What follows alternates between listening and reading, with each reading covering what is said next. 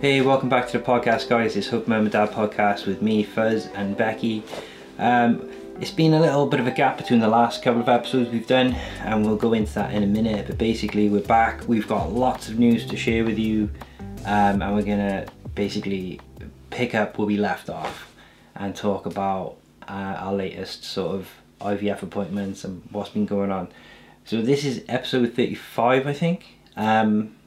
Yeah, episode 35. So we're catching up. Last time, in the last episode, if you're watching or listening in sequence, Fuzz was waiting for a urology scan with the urologist. So it was a bit different with us. Well, did they do that with all male fertility stuff? It was like... No, I don't think so. It was very unique, I think. Yeah. I can't even... Like, so up to this point, we went for investigations. Mm-hmm. This is where you talk. We went for investigations, and you had... they wanted to find out a bit more about the male factor and why there was an issue. But wasn't it a bit interesting because up until this point we were kind of like weren't really expecting it, and then out of nowhere we slowed down loads and it became yeah, they wanted to do more scans and more DNA tests, which was annoying, I think, because if they had thought about it at the beginning, if that was definitely something they wanted to do, it would have saved us like a load of time, right? Yeah, it would have saved us lots of time if they just got on with it and did it all in one go, because we'd already, if you remember, had a big long wait for our DNA results before because the different clinics weren't speaking to each other. The results were just sitting there, and I asked for what the results were, and they said they couldn't tell me. So this time Fuzz had his urology scan at Landock, our local hospital, and we got a letter through the post. I think I was re-listening to the episode. I'm confused now. Like the chromosome DNA testing, that was when we went to the doctor, and it was months and months and months, and we phoned them up and they said it's not ready, it's not ready. Yeah, and then they did another DNA test on you as well. Yeah, but it took months, didn't it? Because we phoned them and they said it's not ready. Then they said it is, but we can't tell you. And then they said we can't forward it on to another department because of some privacy thing. It was really frustrating anyway, so that was a pain.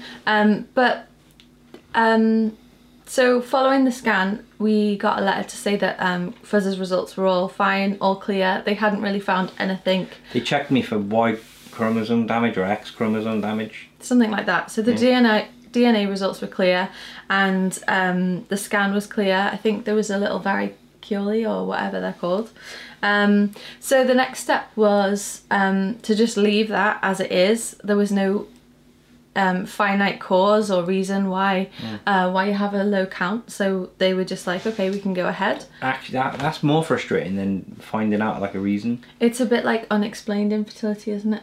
Yeah, except it's not unexplained because they say why we are struggling, because they've said it's male factor, but they don't know why you've got an issue. They know you've got an issue, but they can't say what the cause is, which is a bit of a bummer. But I guess it could just be a genetic thing, even though they looked at your genes. Yeah, like maybe. We don't really know. So following that, the clinic got in touch, and we had all the way back when, in 20th of April, we had our treatment planning appointment. And I remember it quite clearly because you were a bit poorly, and I think you'd been working late a lot, and it was a morning appointment. And you were like, oh, see if you can do it without me. And I couldn't. Well, and every it was time a video. I go, like, that's the thing, like, every time you go, it's like, there's literally no point in, I mean, they literally, half the time they make an appointment, and you turn up and they go, thanks for coming to this appointment. At this appointment, we're going to tell you about your next appointment. Yeah. And then, bye. Yeah. And you're like, what was the point in me coming in? But it turned out to be one that you had to be on. So I was on the video call, and then you were like in bed, so I had to come and bring the laptop into the bedroom. And like you quickly like put on a t-shirt and were like, yeah, I'm awake, pretending that you were like Copus Mentis at all. Painting like open eyes on my closed eyes. Yeah, yeah. So it was really like Why Fuzz was I was like needed to a be there? groggy monster because it was the treatment planning appointment. So they were telling us like the procedures. I think I've got the What notes. am I meant to do then? Well, I'm going to say no. That's Dunno. not good enough. I want... I've got the notes here. It was with one of the sisters from the IVF clinic in Neath, Sister Nikki and Molly, and they basically went through all the protocol that we were going to go through with the IVF. Do you remember? So they explained that the appointment following this one would be about getting the drugs from the hospital and having injection training. And they just took us through the whole cycle of like prepping the body with the medication, and then what would happen at egg collection and how many days I would take this, that and the other for. So without going into the specifics of like the days and gaps and stuff like that, do you want to tell people a little bit more about what the plan was? Yeah, so this is like a more detailed form of IVF where they inject the egg with the sperm. So they have to prepare your body in order to collect the eggs out of from me. If you're at home and it's in the evening, you can be playing a drinking game. Every time one of us says, just... Not that you will be drinking, because you're probably doing IVF, but if you're not, Yeah. maybe... Yeah, you could just, play a fun game. Yeah, so yeah. Just did it again. So... I did on purpose, obviously. No, I did it again. Alright, Trying to get people drunk here. So the protocol is that they need to take control of my menstrual cycle. So like in most cases, they do that by medicating the women with something like northisterone. And you start... hormones. Yeah, it's like a tablet hormone usually. Just a little pill that you take. And you start that on about day 21. And it says to take a pregnancy test. And then when you stop it, so you take it on day 21 of you take a pregnancy test before you start taking it because it can induce a miscarriage, which is quite triggering for lots of women who have been trying to conceive. So that is a pain. Yeah. And then on day 21 you start taking it, and The hormones, the pills, and then you take it for the length of time they tell you to take it for. I can't remember now, about a week. And then once you stop taking it, within a couple of days, you start bleeding. So that's what they want. They want to tell you when to start taking it and when to stop, so that they can time your menstrual cycle so that it fits in their calendar of when they're going to collect your eggs.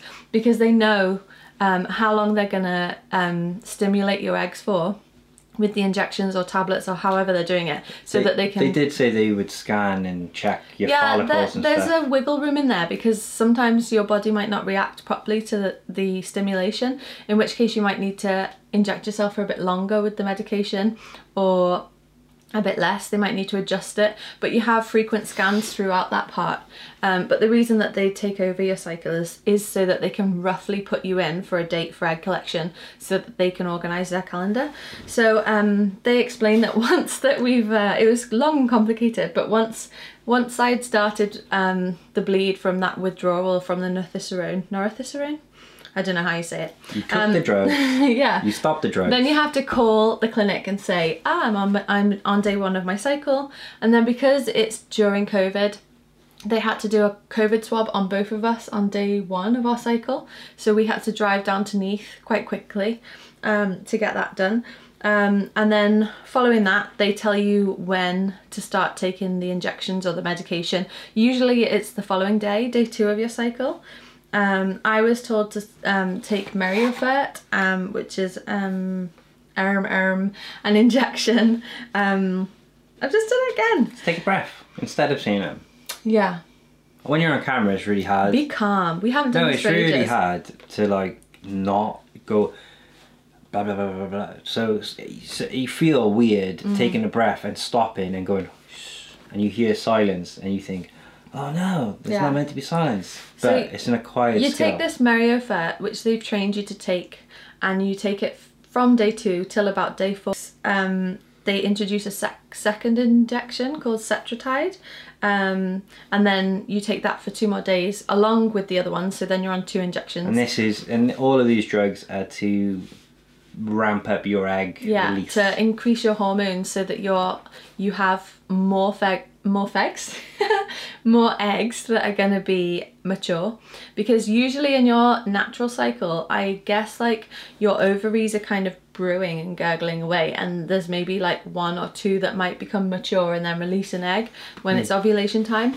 But they obviously want more eggs to be mature so that they can collect them and have a higher chance of fertilization and therefore success. Yeah, so they want more odds basically, don't they? Yeah, so then but also an interesting note on that is that because you have you used to have Graves thyroid issues like Graves disease, and now whatever it's called, it's underactive now. Yeah. They titrate the dosage with that in mind as well. Yeah, which was kind of annoying. They look at something called your AMH, which is your anti-Mullerian hormone, to see what your egg reserve is like. And I think mine was good to high, so they assumed that we would be able to collect a lot of eggs. But I think they kind of lowered the dose, or they said that it's quite often the case that they lower the dose based on your thyroid issues because of the other stuff. Because there's always a risk that they can overstimulate your ovaries, and that can become quite serious, as we've mentioned before, because you can develop that syndrome called OHSS, over hyper just say OHSS syndrome. It just doesn't matter.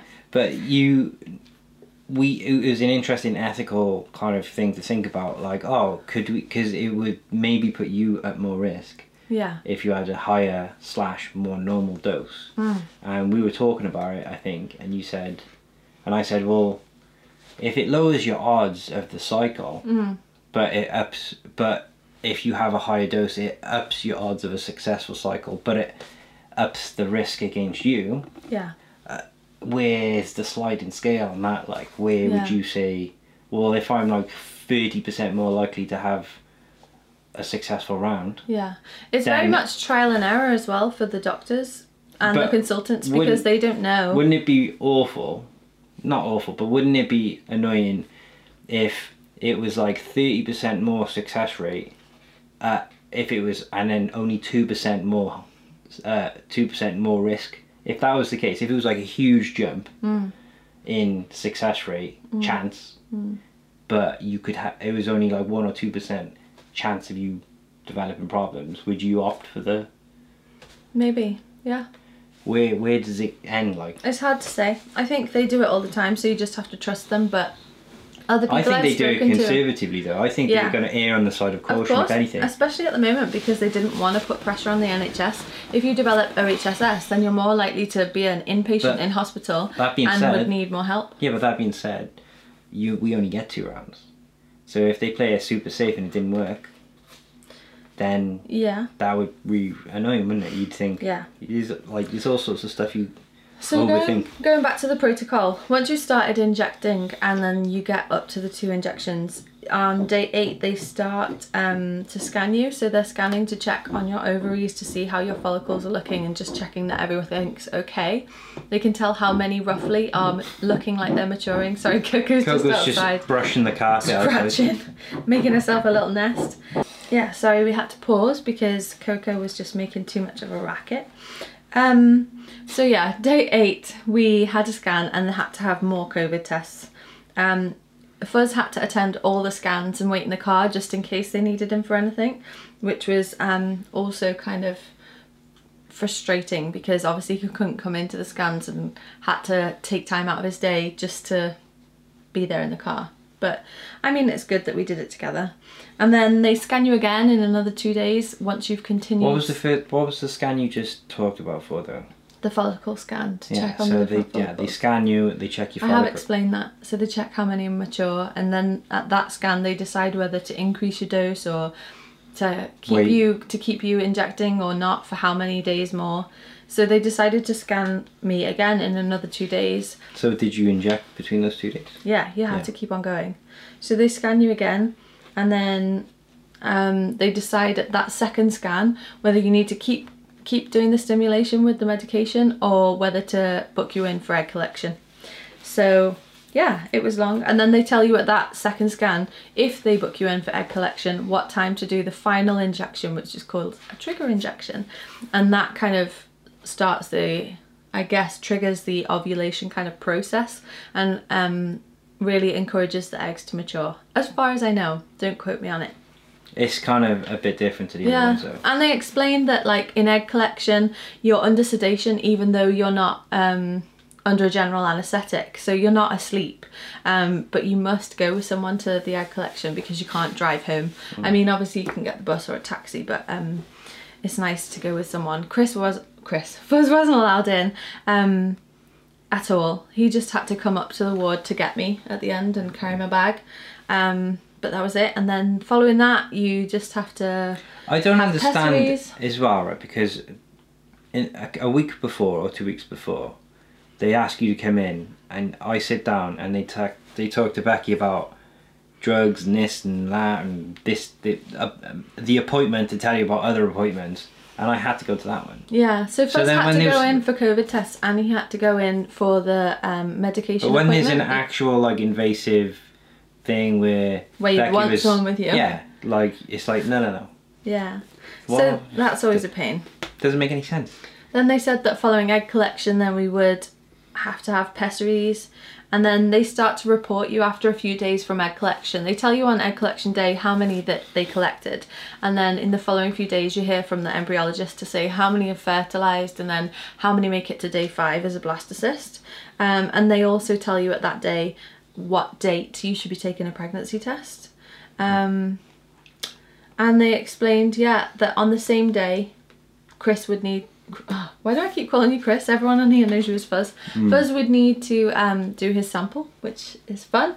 And you asked if you could do it there because it's such a drive for us. I mean, on other occasions they've explained how it needs to be there within an hour. So imagine like listen to previous episodes where Fuzz has like struggled to get to the